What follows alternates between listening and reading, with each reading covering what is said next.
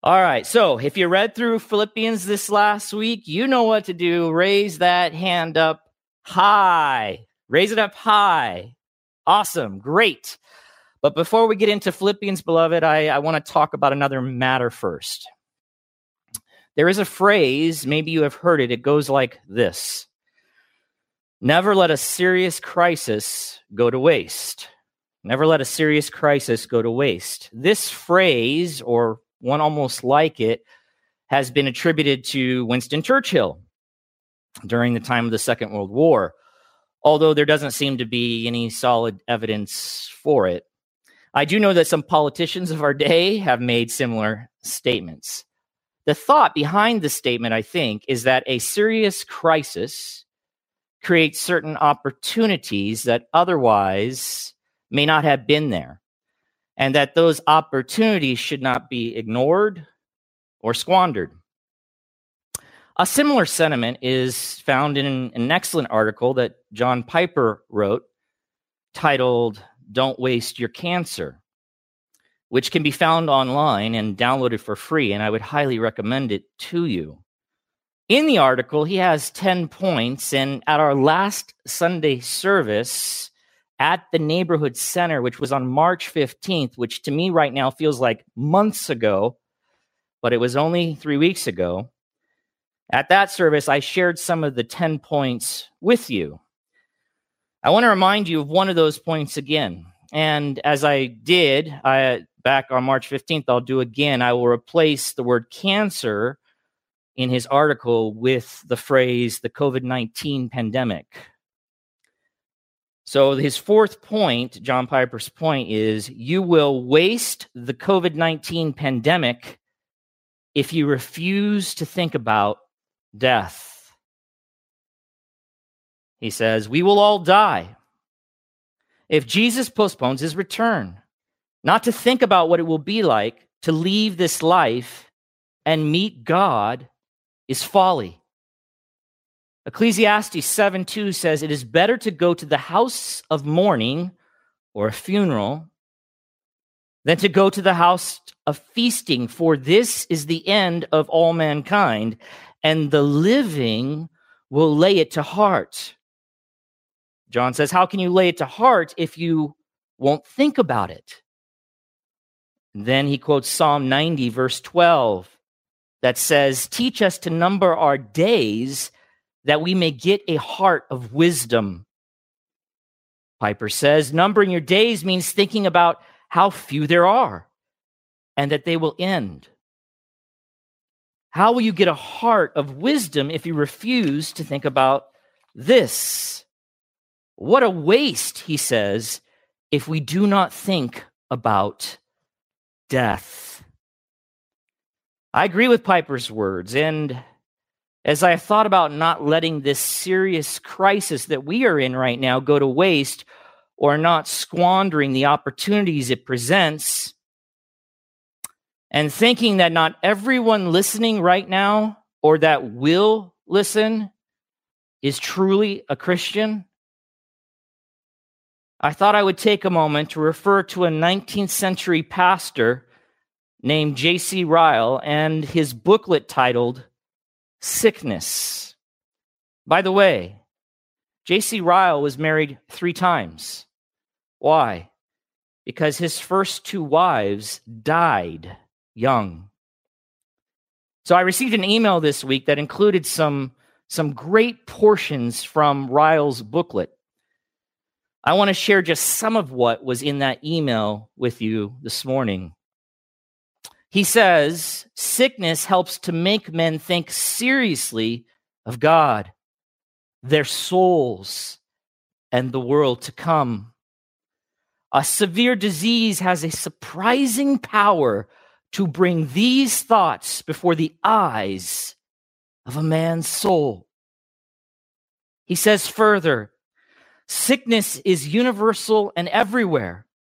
Men, women, and children sicken and die, and certainly they did in great numbers in his day. Sickness is among all classes and of every description. Why is sickness universal? The only explanation that satisfies is that which the Bible gives. Something has come into the world that has stripped man of his original privileges. In a word, sin. Sin entered into the world, and death by sin, as it says in Romans 5:12. Sin is the cause of all the sickness, disease, pain, and suffering that prevail on the earth. Now we ask, in a world of disease and death, what ought we to do? Sickness requires that we live habitually prepared to meet God. Sickness is a reminder of death. Death is the door through which we must all pass to judgment.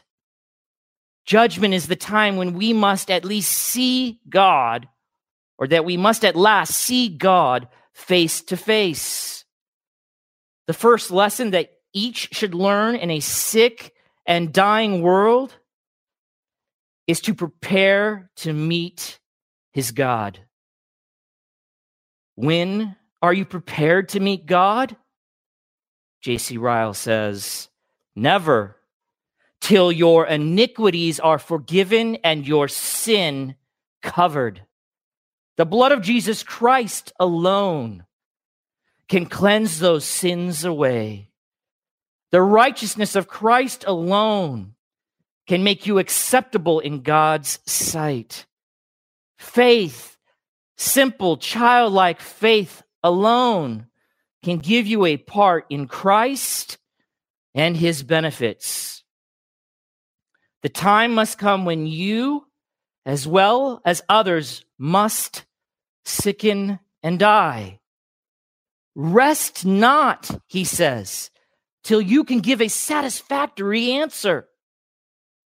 Presume not on a deathbed repentance. What he means by that is, don't think you can wait or delay faith in Christ or trusting in Christ or turning to him and turning away from sin and just do it right before you die. Don't think that.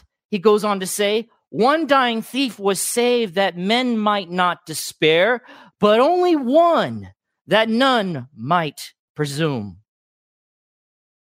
If you are not yet prepared to meet God, acquaint yourself with the Lord Jesus Christ without delay. Okay. Hello, everyone. We're back, I hope, at least for a while, and maybe I'll be able to make it through today. So I'm going to try to pick back up where I left off, and you can pray for me. This is certainly not easy. So I was quoting from a booklet by J.C. Ryle called Suffering, and I think I'm just going to go a little bit back. And J.C. Ryle says, if you are not yet prepared to meet God, acquaint yourself with the Lord Jesus Christ without delay.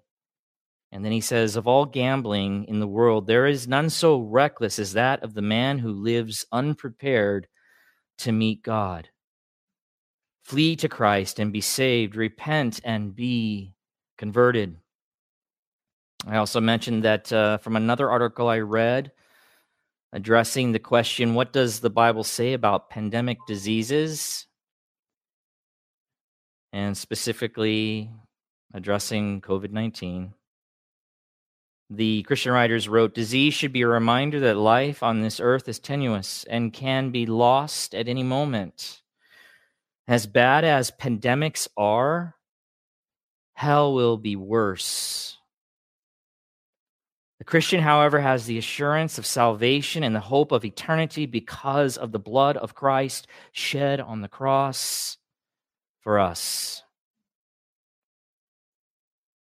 So, viewer, I'm going to ask again, but you didn't hear this last time, but I'm asking again, are you a Christian? Are you really a Christian? If not, then you are for sure not prepared to meet God. If you were with us last week in Philippians, a sermon titled Pernicious Influences, I talked about people who, because it's there in the text, about people who profess to belong to Christ, but do not really belong to him. And Paul says that their end is destruction. They may claim that they're going to heaven, but in reality, their end is destruction. Hell awaits them.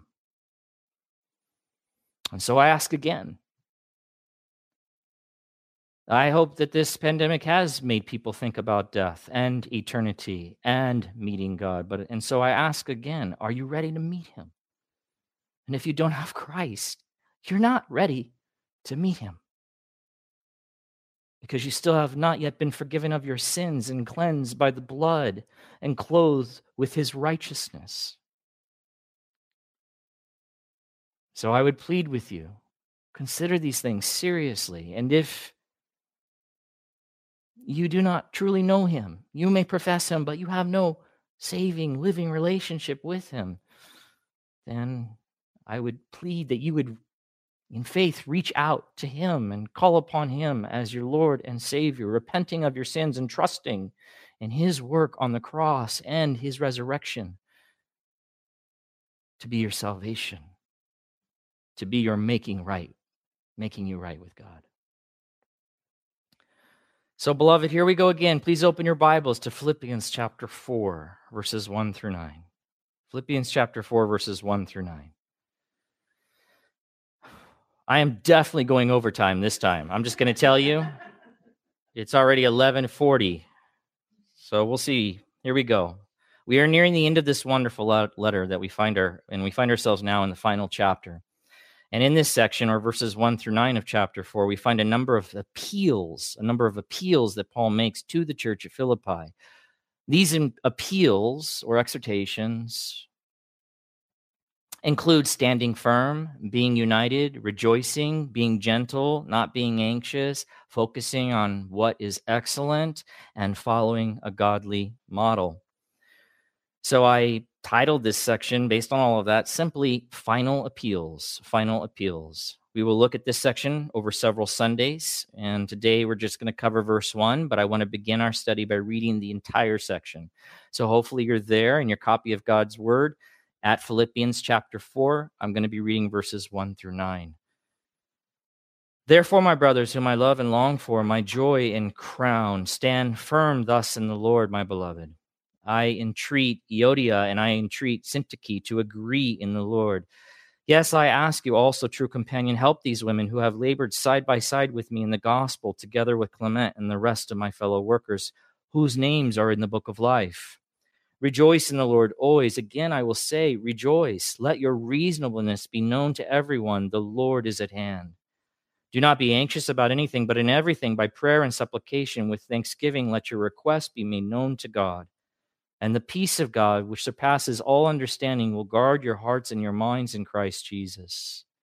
Finally, brothers, whatever is true, whatever is honorable, whatever is just, whatever is pure, whatever is lovely, whatever is commendable, if there is any excellence, if there is anything worthy of praise, think about these things.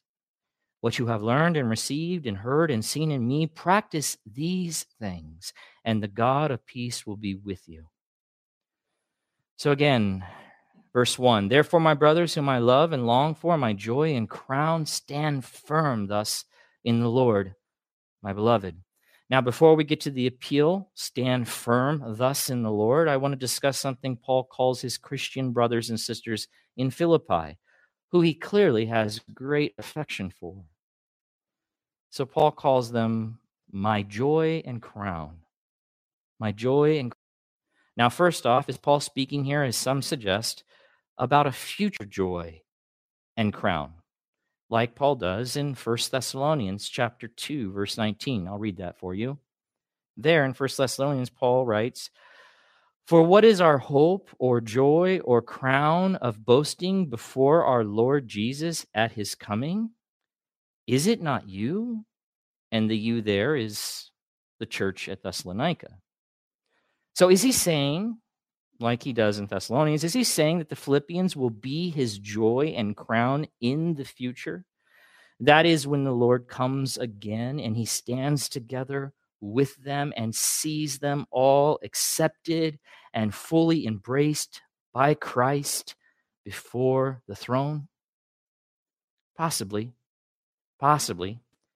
However, what he says in Philippians is not exactly the same as what he says in First Thessalonians. And even though it doesn't make a huge difference one way or the other, I would take it to mean, as some others have, that my joy and crown describes what the Christians in Philippi were to Paul at that time, in the present. That is, that those men and women that he loved and fought so hard for, not only to see come to Christ, but also to see grow and become more and more like Christ, that they were his great joy. They were his present delight. They were also his crown, even then. So the word joy, I don't think that really needs to be explained. But crown, when we're looking at that word, is explained this way by one author, specifically John MacArthur. He says this: it does not refer the crown to a royal crown, but to a laurel wreath given to victors in athletic events, or given to those honored by their peers, much as trophies and plaques are today. Such an honoree would be given a feast where he would receive his wreath. The Philippians were Paul's trophy or wreath of honor. So what else do I want to say about this? Why did I draw attention to it? Well, beloved, simply this: we find joy in having or obtaining or experiencing or achieving what is important or meaningful to us, right? That's what we find joy in. So, what was important or meaningful to Paul? Well, it was, we can draw from this, the spiritual well-being of other human beings, other people's faith in and pursuit of Christ, seeing others, bringing glory and honor to Christ, seeing men and women conformed more and more to the image of Christ. For indeed, all these things were true of the church at Philippi. I wonder how important or meaningful that is for you.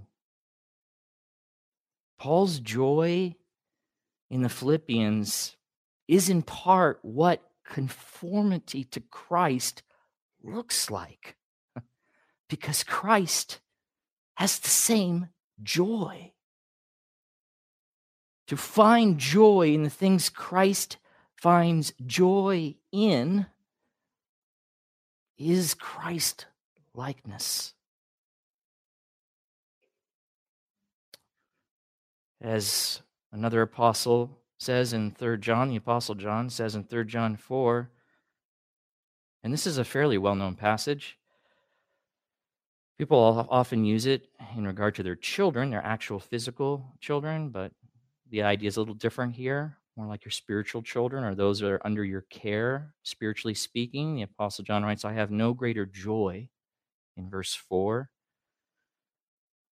to hear that my children are walking in the truth. In other words, nothing makes me happier than to hear that men and women are walking in the truth of Christ, growing in their faith, faithfully following the Lord Jesus Christ. And again, that is a sign of conformity to Christ's likeness, where my likes My joys become the very likes and joys. My desires become the very desires of Christ himself. In addition, for Paul, his crown, his trophy, his wreath of honor that he happily speaks about was the result of what, beloved? His spirit-empowered efforts and labor in his life towards seeing other men and women come to faithfully worship, serve, proclaim, and bring glory to Jesus Christ. Again, the crown Paul speaks of points us to what is so important and meaningful to Paul. I wonder, are we working for such a crown as this, a trophy, a wreath of honor like this? And if not, why not? Why not? It is what it is to be conformed to the very image of Christ, to pursue what he would pursue, to live as he would live, to desire the things that he desires, to strive for the things that he would strive for. So let's look at the appeal now. Let's look at the appeal in verse 1. Therefore, and then he addresses his readers with all of the language that we just looked, some of the language that we just looked at. Therefore, stand firm thus. Or you could translate thus, in this way, or in this manner. That word is there, and we need to take that into consideration. It's not just stand firm, it's stand firm thus. Along with most Bible commentators, I understand Paul to be looking backward in his letter, not forward, when he says stand firm thus, or in this manner. What manner? The manner or way that I just spoke of, or that Paul just spoke of.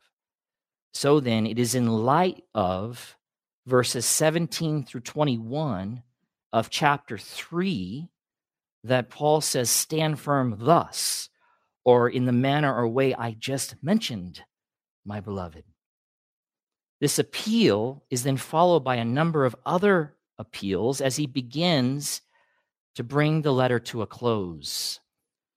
So chapter 4, verse 1 not only serves as a conclusion to the preceding section at the end of chapter 3, but also as a transition to the additional appeals or exhortations that we find in verses 2 through 9 of chapter 4. I say this because a minority of Bible commentators think that Paul is looking forward. So then, stand firm thus, or in this way, would mean, looking at verse 2, by being united. Verse 4, by rejoicing always, and so on and so forth. Along with most commentators, I don't think that is the case. I believe Paul is making a reference backward, not forward. So stand firm. Stand firm. Well, as one writer points out, it's an imperative. It's a command that John MacArthur here I'm quoting says with almost a military ring to it. Like soldiers in the front line, believers are commanded to hold their position while under attack. Stand firm, the Greek word translated that way, could be translated be steadfast. Be steadfast. Steadfast, the definition of that would to be resolutely firm or unwavering in the Lord. Quoting now one scholar, he says, commentator, Paul urged them to steadfastness. Perhaps the language came from the military and therefore had significant meaning for the city populated by military families, which we spoke of when we introduced this letter. The Roman armies were known for standing unmoved against the enemy. The church was to stand in the same way. But as I just said, it's not just stand firm, but stand firm thus, or in this manner, which I mentioned earlier, is meant, I believe, to refer back to the content that we looked at previously that's found in chapter 3, verses 17 through 21. So what do we have there?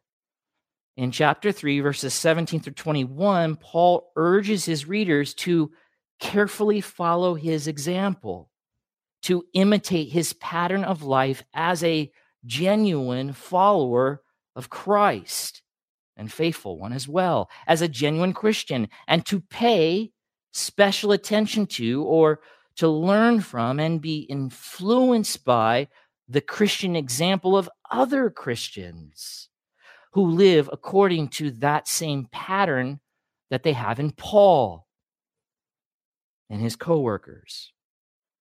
They also, in that area, that material in verses 17 through 21 of chapter 3, were warned about a pernicious influence. Those who profess faith in Christ but walk as enemies of the cross of Christ. An influence that could undermine their Christian faith or their spiritual stability. And the implication is that they are to resist that harmful influence.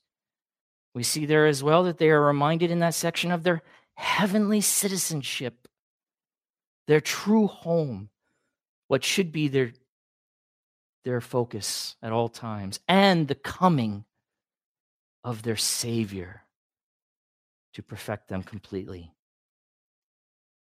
Now, this appeal is, of course, motivated by love. The love of Paul, and a godly desire, and should be heeded, right? It should be heeded. They are to stand firm thus by keeping their eyes fixed on what they should be fixed on, by learning from Paul and those who practice the same pattern that Paul practices in regard to their Christian life, living for Christ, living in pursuit of Christ, putting off sin, walking in righteousness. They should stand firm thus by not letting themselves be influenced by those who profess faith in Christ but do not possess Christ, made evident by the way that they live their lives, they conduct themselves. They are indeed enemies of the cross of Christ. This desire or this appeal is a good appeal, and it should be heeded. They should stand firm thus. They should remain steadfast in the midst of these enemies of the cross of Christ that Paul said there were many. And I was thinking about what Paul might say to us in our difficult circumstances that we find ourselves in now. Stand firm thus in the Lord, and the thus might be many things that in this manner, in this way, that he would be able to say. Stand firm in the Lord in the midst of these situations. Stand firm thus by preaching the gospel to yourself, by being focused on your, again, heavenly citizenship, by trusting and reminding yourself that you can trust God and the things that we've talked about before, that he is good, that he is sovereign, that he is working all things according to his good purposes and plans, that he uses these events to accomplish his good purposes, conforming us more to the image of Christ. All of that. But beloved, I wanted to speak to the fact that we often, as struggling sinners, this is how I wanted to conclude this time. We are not always strong soldiers, are we? The appeal is right and good. Stand firm thus, okay? But we don't always look like strong soldiers. We don't always act like strong soldiers. We are not often strong soldiers. And this is where the true blessing of the church really shines for me. It really shines. Because the idea is not that we're supposed to do this on our own or by ourselves, this standing firm. It's always in the context of a church helping one another, encouraging one another, strengthening one another, pointing each other to the very things that will help them to stand firm, to not be compromised, to resist anything and everything that would bring them low or dishonor God. And so that reminded me of a passage I've covered with you before. I wanted to take you back there real quick. The blessing of the church, especially in regard to being able to stand firm. In 1 Thessalonians chapter 5, I'll read it to you. You don't have to turn there, but you can. In 1 Thessalonians 5, verse 14, there, also written by Paul, he says, and we urge you, brothers, admonish the idle, encourage the faint-hearted, help the weak, be patient with them all. Well, that tells you something right there, right? People need help. People need encouraging. Faint-hearted, the word faint-hearted, I just want to look at two of those statements. Encourage the faint-hearted and help the weak. Faint-hearted, the Greek word literally means the small-souled. The small-souled. It's the discouraged. It's those who discouraged. I could define that as having lost confidence or enthusiasm or disheartened. One writer says they are members who have been discouraged for some reason, perhaps because of adverse circumstances. Wow. We have a good bucket of adverse circumstances going on right now. Stand firm. Okay? But we also are called to encourage the faint-hearted. There's a recognition here that we're weak, that we need the encouragement of our brothers and sisters. Encourage them. Listen, be there for them. Remind or instruct them with God's word is the idea. One writer says, biblical certainty that their Lord, remind them of these things, biblical certainty that their Lord answers their prayers, secures their salvation, includes them in the final resurrection, loves them eternally, and sovereignly fulfills his will for their lives. That's how you can encourage the faint-hearted, those who are disheartened due to adverse circumstances, so that they might stand firm. Help the weak, it says in 1 Thessalonians 5:14. I like the New King James translation of that. It says, uphold the weak, uphold the weak. One writer says, help is a somewhat imprecise rendering of the Greek word, which means to hold firmly, to cling to support, to hold up.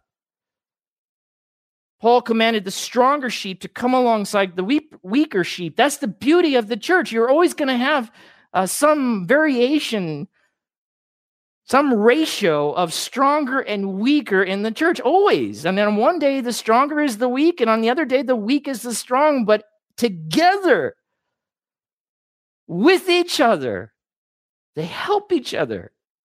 They hold each other up. They instruct, they encourage, they walk alongside. One writer says, let the strong put their arms around the weak and hold them up. That's the idea. And while we can refer to there in Thessalonians both physical and spiritual weakness, it would be best to understand it in the context as spiritual weakness.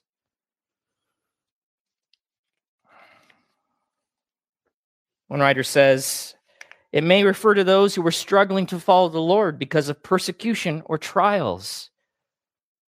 Another Bible scholar comments that the presence of weak believers in the church is no Thessalonian peculiarity.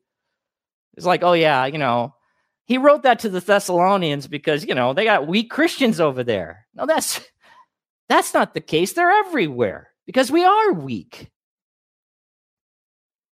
He says, weak souls are the normally frail human stuff of which the Christian church consists.